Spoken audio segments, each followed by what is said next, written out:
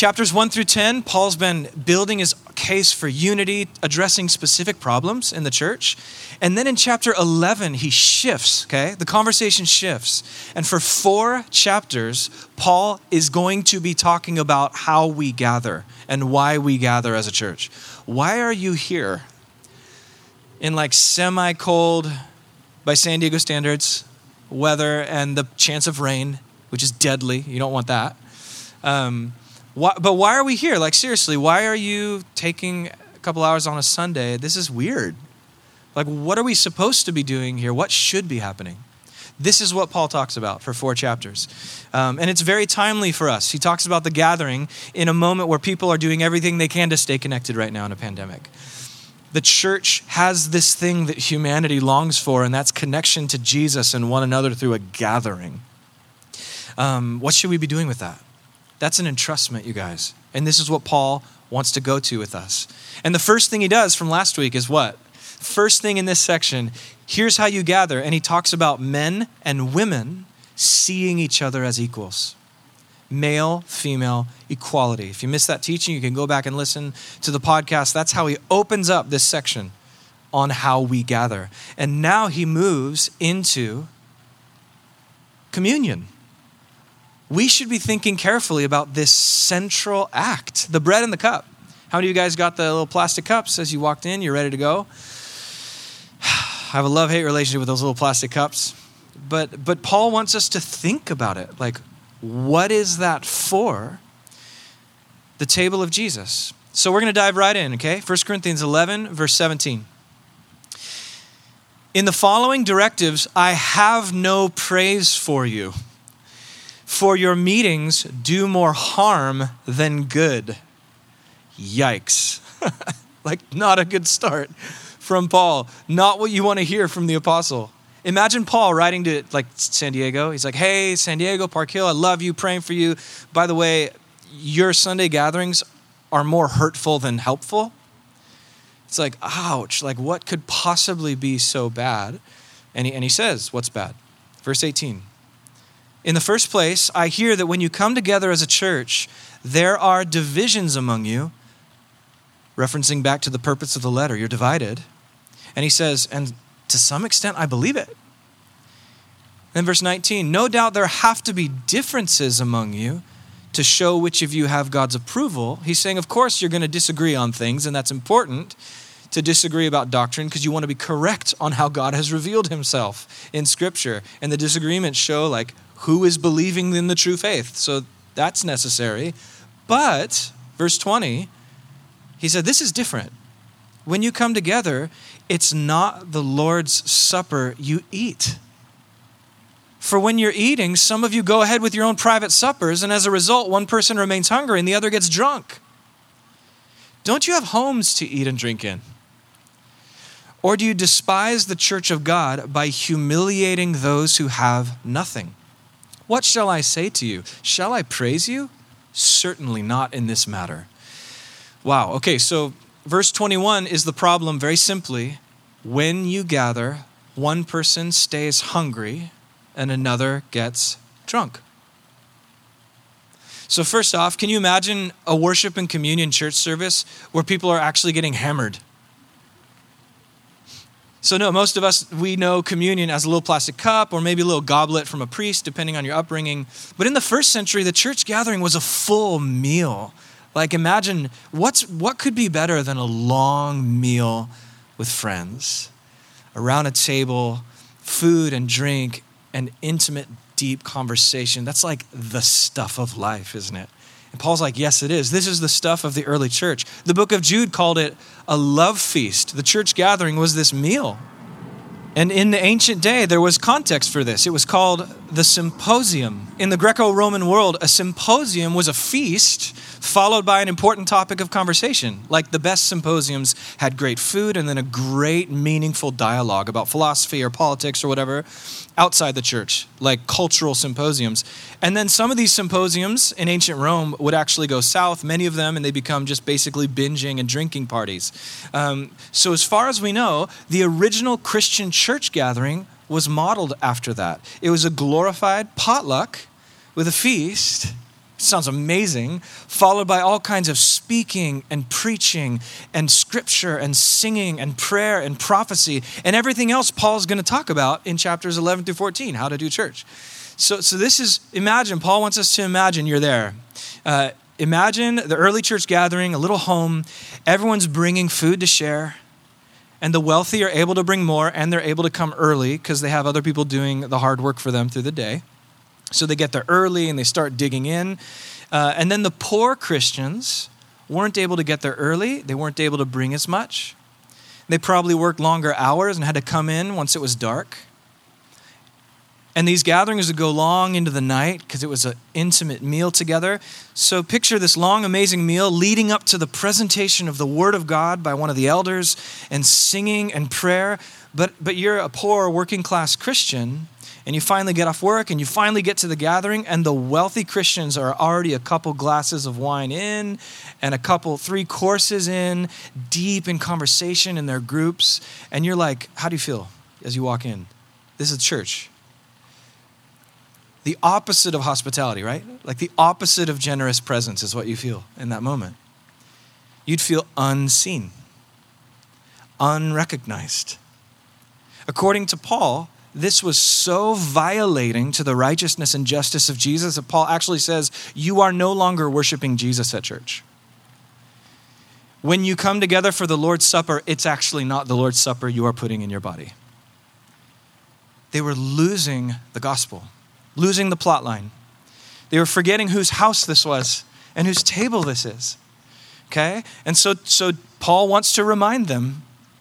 He's like, get out of your little selfish narrative and let's get into Jesus's narrative. Let's go to the gospel story. And then Paul tells one of the only times he tells a story from the life of Jesus. Probably the only direct story from the Gospels that Paul gives us in the New Testament.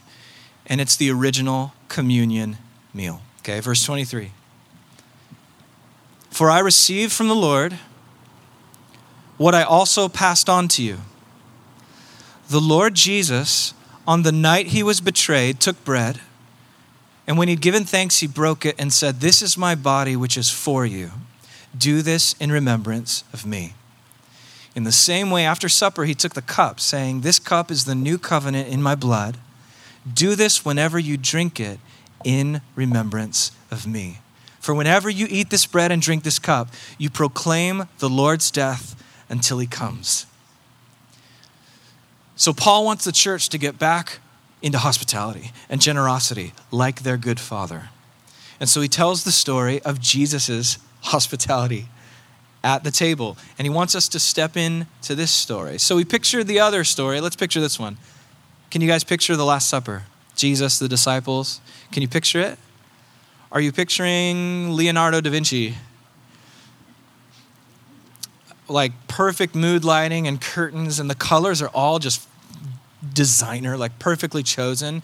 And everyone's face is seen, and they're all on one side of the table for some reason. I don't know.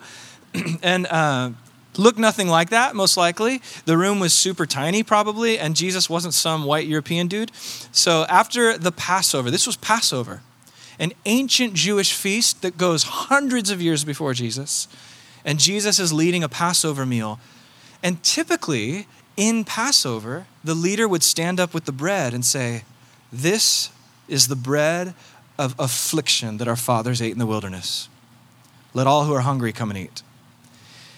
But Jesus stands up and takes the bread and says, this is what? My body. And then he takes the cup, which specifically the last cup of the meal, which was the cup of redemption, pointing to a future Messiah. And he says, this cup is the new covenant in what? My blood. My blood. Drink this in remembrance of me. Eat this in remembrance of me.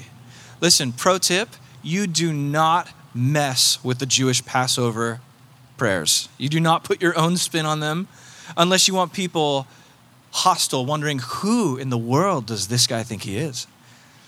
Which is exactly what Jesus is going for. It's exactly what Jesus is still going for. Every time we eat and drink, we're supposed to be like, who did Jesus think he was? And then if we are his followers, if we're in him, oh my gosh, who do we think we are? Did we forget? And am I living out Jesus' life? Am I living Jesus' story, or am I living my own story?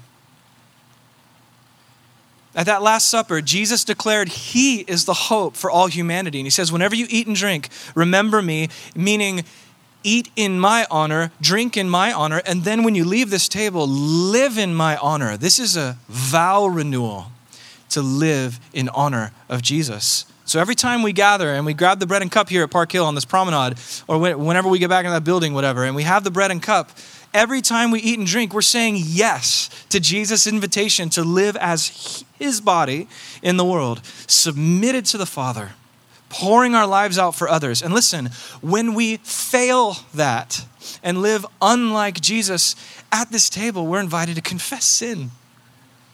We confess and are forgiven, and we realign with the life of Jesus. That's what happens here. And he gives forgiveness to those who ask. And so here in chapter 11, Paul's like, hey, church, you're eating and drinking the bread and cup every week, and you're forgetting the host is at the table. You're forgetting that the owner of the table is present. And you're dishonoring him with your greed toward one another, and your lack of hospitality, and your thoughtlessness toward the community, and your addiction to your own comfortable lives. So Paul says, verse 27, he says, so then, whoever eats the bread and drinks the cup of the Lord in an unworthy manner will be guilty of sinning against the body and blood of the Lord. Okay, whoa. He's warning against eating and drinking in an unworthy manner. What does that mean? First off, this does not mean that you have to somehow be worthy or be sinless in order to eat and drink. Okay? The whole point of communion is that you're not worthy. This meal's for sinners. This meal's for all. The point of communion is that Jesus takes your place. His body breaks for you. His blood pours out in your place, and he removes your sin and guilt. And when you're a wreck, and when you're in the middle of an addiction, and when you're going through a divorce, or you're feeling the after effects of your sin and the carnage of your own mistakes, it means God is chasing after you in Jesus. God is pursuing you in the best sense of the word pursue. He's pursuing you. Paul wrote in Romans 5, God proved his love for us, that while we were still sinners, he died for us. And now he says, come follow me. Come live that way. And the moment you turn around and admit your need of God, he rescues you. And he puts you on the long path to healing in the new family of Jesus, where broken people become his own family around this table. That is the gospel. That's the gospel you're invited to receive and be saved, be included in God's eternal family, you guys. So eating and drinking in an unworthy manner, when Paul's like, don't eat and drink in an unworthy manner, he's not saying you have to somehow be sinless in order to eat and drink, okay? Also, and this is the perspective of our leadership here at the church, we believe eating and drinking in an unworthy manner, it's not some kind of code for like taking communion as a non-Christian. You hear me? So like when Paul says, I warn against eating and drinking in unworthy manner, he's not saying, I warn against taking communion as a non-Christian. We don't think that. For the simple reason that Paul's writing this letter to Christians. This is a letter to Christians, and it's a warning for Christians who are taking communion unworthily. Paul isn't warning non-Christians, he doesn't have them in view. He doesn't have in view people who are taking genuine steps toward Jesus but haven't quite decided yet, and he's not thinking of that. By the way, if you are here, or if you're listening to this later or whatever on the podcast, and you are not a follower of Jesus, wherever you are in your journey, you are welcome here. We want you to come to know Jesus and be saved. For the past 3 years, people have been coming to know Jesus here. Just last gathering at the 9 a.m., this 17-year-old girl named Abby comes up to me and says, I just became a Christian today based on this moment. I was not, and now I do follow Jesus. I did not believe or confess him as Lord, now I do. And I described baptism to her. She's like, I am definitely into baptism right now. Let's do that ASAP. There are people that have been coming to Jesus and receiving eternal life in Jesus, because in Jesus is the only place where eternal life is found. And we want that for you. We absolutely want that for you. And so come explore what that means. Be a part of the woodwork here. Explore the gospel and what is the church and all of that. You're welcome to get into a community group. If you don't know Jesus, make friends with people who are really serious about Jesus and the gospel. You're welcome to come forward for prayer. You're welcome to sign up and serve, and alongside dozens of amazing volunteers who make this thing happen every week. Anything, you're welcome here. And we will be straight up with you that we want you to come to know Jesus and join us in admitting your need of his forgiveness and healing from all of our brokenness. But along the way, you're 1,000% welcome. Where else are you going to be exploring these things except in the house of God? So what Paul means here, to get back to the text, eating and drinking in an unworthy manner is not, hey, you need to be sinless in order to eat and drink. No, here's what Paul's saying. Hey, Christians, you who claim the name of Jesus, there is a painful irony going on here. As you eat and drink the body and blood, you are simultaneously sinning against Jesus' body and blood family, the church. You knowingly withhold generosity and hospitality and hold on to bitterness and greed toward other people in Jesus' body and blood family. And it is painfully ironic and shameful toward the host of this table, whose body and blood was generously poured out for you. This is the warning. And so Paul's like, whoa. We need to take a step back and examine ourselves.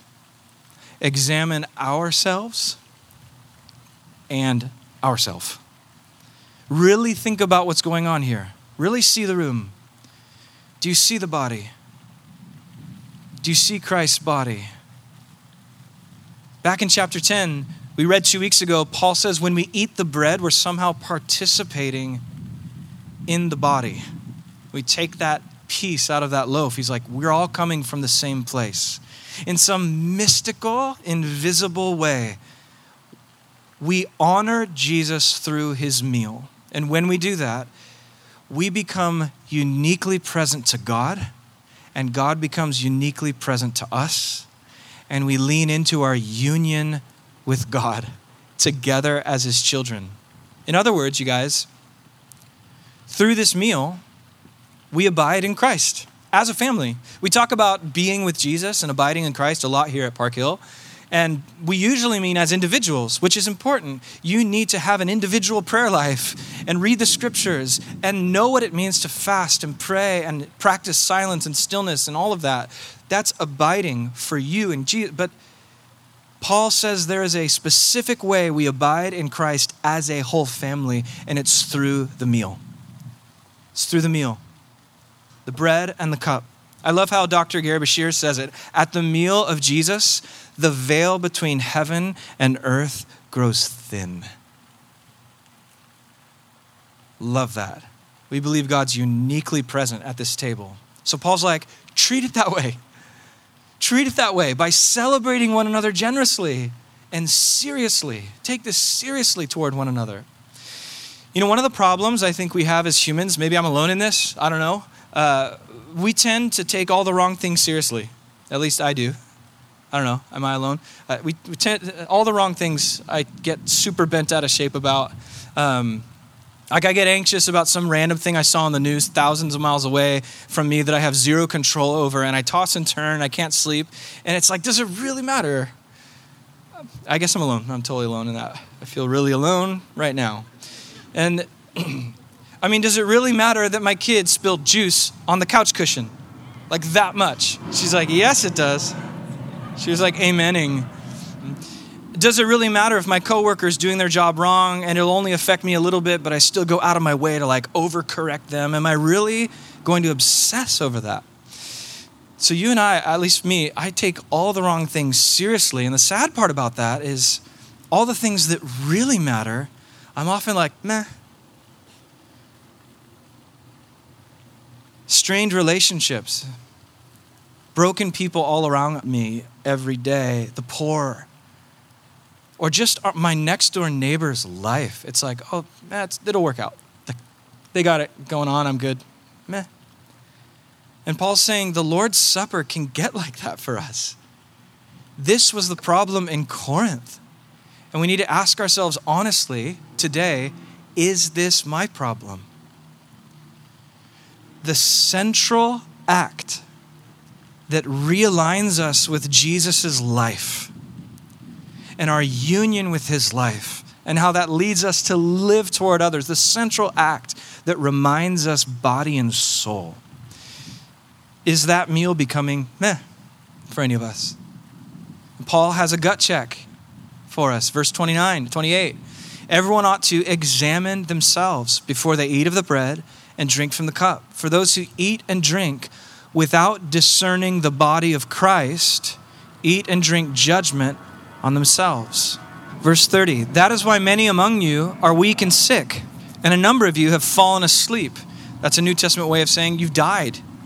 Verse 31, but if we were more discerning with regard to ourselves, we would not come under such judgment.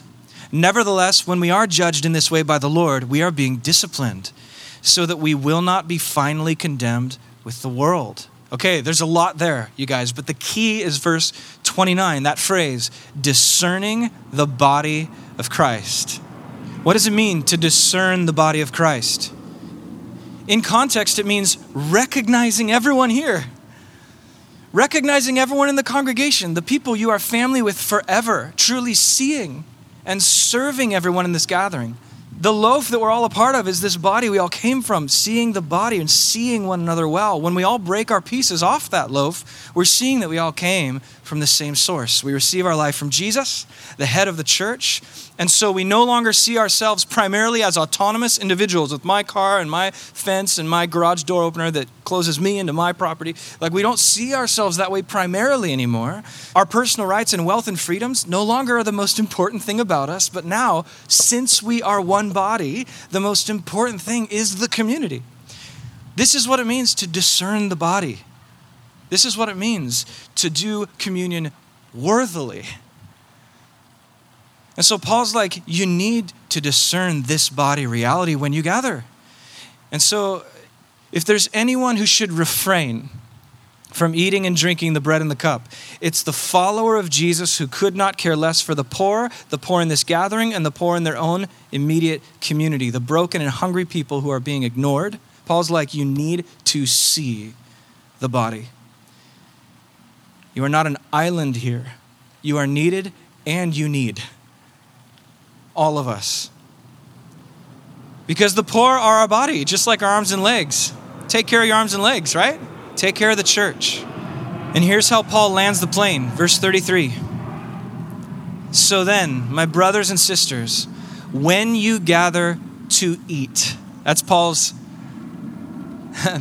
name for church, to eat. I love it. When you gather to eat, you should all eat together. Anyone who's hungry should eat something at home so that when you meet together, it may not result in judgment. And when I come, I will give further directions. He's like, there's more to say, but I'm going to let you wait. So that phrase is the key. Eat together. You should all eat together. That word in the Greek means wait expectantly on each other. Go out of your way to be hospitable. Is that you? Is that how you treat people in this church?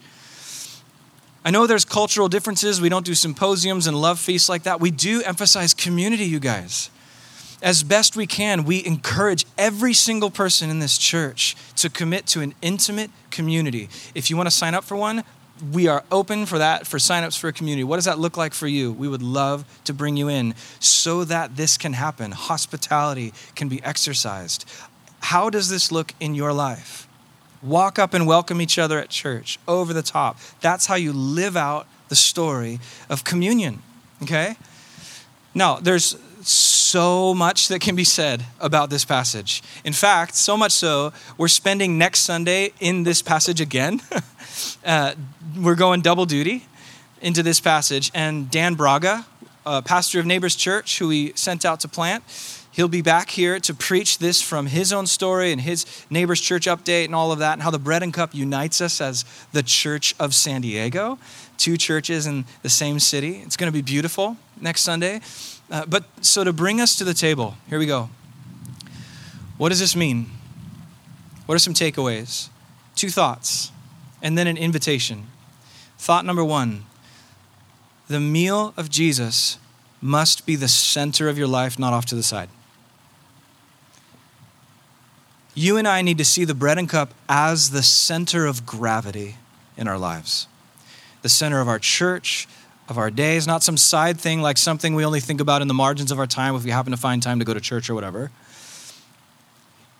In the early church, you guys, and for most of church history, the center of gravity in the church gathering was the meal, the bread and the cup. And now in most Western churches, it's a little bit different, right? I didn't grow up in a church where every Sunday was communion, which was fine at the time. Communion was a once a month thing. I don't know if you grew up where communion was kind of like once a month or less frequent. So instead, what was the center of gravity? It wasn't communion. Practically, it was what? Preaching, a sermon, yeah.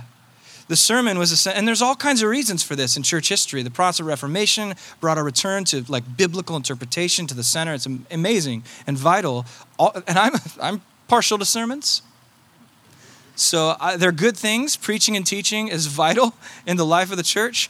But listen, nowhere does the New Testament say that preaching gospel or teaching Bible study is to be the center of gravity for the gathered church. Nowhere. And as we walk through chapter 12, we're going to see a long list of other activities Paul wants us to be doing. Tongues, interpretations, words of wisdom and knowledge and prayers, prophecy, administration, encouragement, serving, helping is one of the gifts. And in fact, Paul even seems at times to put prophecy higher than even Bible teaching in 1 Corinthians. You're going to see that, which is very interesting. So all that to say, over time, the meal of Jesus has shifted from being the centerpiece, the center of gravity, to more of a side thing. If you've ever been to old cathedrals in Europe, the architecture tells the story. Many of those cathedrals, the buttresses and the artwork is designed to force your eyes to the middle of the front, which is this giant table bolted into the concrete slab where the bread and cup is. And the pulpit is still in the center. Still in the front, but it's on the side. As if to say sermons are important, hearing the preaching is important, it's up front. But what's most important in the center is the bread and cup. We're really here for the meal of Jesus, is the message in that architecture. But in many modern churches, it's no longer the case, right? Even at Park Hill, I'm in the center right now. And the little plastic cups are under a tent over there. So it's not all bad. Don't get me wrong. The scriptures are central to the life of the church 100%. But I would argue from Paul in 1 Corinthians and from Israel's story, Passover, and from Jesus in the upper room, the primary reason you and I gather here is not to hear Evan preach, but it is around the bread and the cup. We come together, in Paul's language, to eat. This is how we remember Jesus. The gospel becomes in our body at the cellular level through the bread and the wine. And we remember how God came in Jesus in a body to make one body, interdependent parts all over the world. That is the center of our gatherings as a community, global community and Park Hill community. And it needs to be the center of your life as an individual.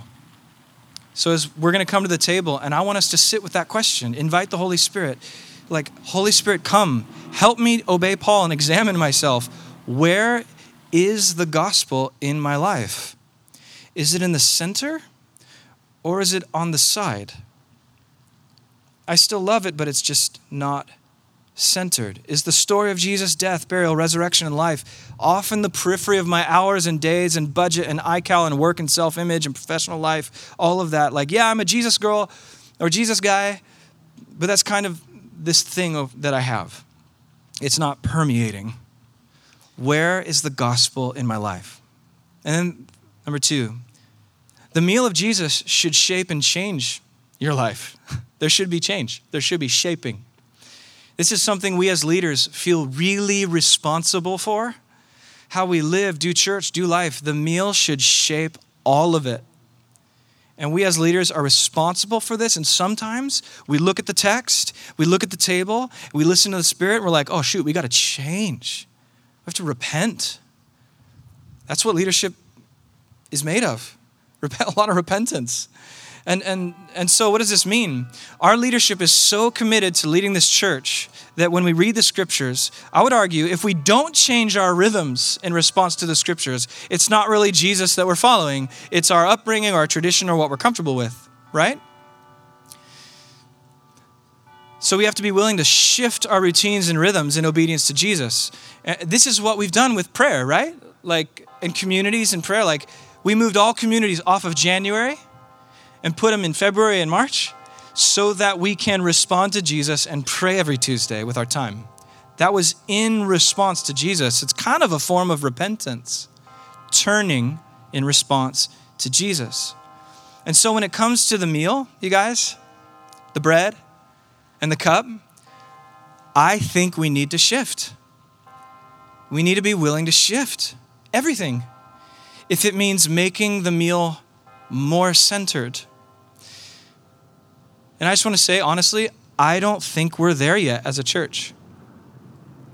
Park Hill's 3 years old, and from the beginning, we've been doing weekly communion, which is important. It's a high value. We've always done it, but to be dead honest, you guys, I've never been a huge fan of the plastic cups. Something tells me Jesus and Paul didn't have a mass plastic cup distribution in mind when they raised the glass and talked about a love feast and the loaf. You know, I mean, Paul rebuked the church for getting drunk during communion. So either that's a lot of plastic cups or something else is going on. So for now, after studying the passage and after talking about this as a team and really saying, Lord, where are we at? The team is still very much in process on this. We are actively in process. I'm pretty sure Jesus wants us to always take communion together. Always take it together at the same time, meaning no, like everyone go off into a corner with the bread and cup and do it on your own. We've done that before, never again. Never as a private individual, because this meal is a declaration of unity. I know we've had a live stream that many of us have benefited from. That's absolute best we can do so that all of us can be present. And we valued like truly live. Pre-recorded, there's nothing wrong with that, but we wanted to set aside a moment when we're all making a statement with our time. We're in this together. We're committed to that. This is how we recognize the body. We can actually see who needs to be lifted up, who needs to be brought in, who's missing. That is discerning the body. And that is what it is to live into our mysterious union with the Father. So that's it, you guys. Those 2 questions. Can we ask the Spirit, all of us, where is the gospel in my life? As a follower of Jesus, is it central or is it on a margin somewhere? What would it look like to come back? So the second question, what needs to change? What needs to be removed to center the meal, the gospel, seeing the body? And then finally, I said there'd be an invitation. And I want to invite you who don't know Jesus. Last service, there's just a wonderful young lady who clearly, intentionally responded to the invitation to be in the family of God, knowing she was not. Because in Jesus is eternal life, and there is no life apart from him. We believe Jesus when he says that. So the invitation is as wide open as the universe is. Like God has his arms open saying, come join my family. The only requirement is trust. Trust that he is who he says he is and that his forgiveness will wash you of all your sin. His death on the cross was to make a way to God for you. So you no longer need to come up the mountain. God came down the mountain. He's the unique God of all the gods who came down the mountain and all the religions, and he came to you.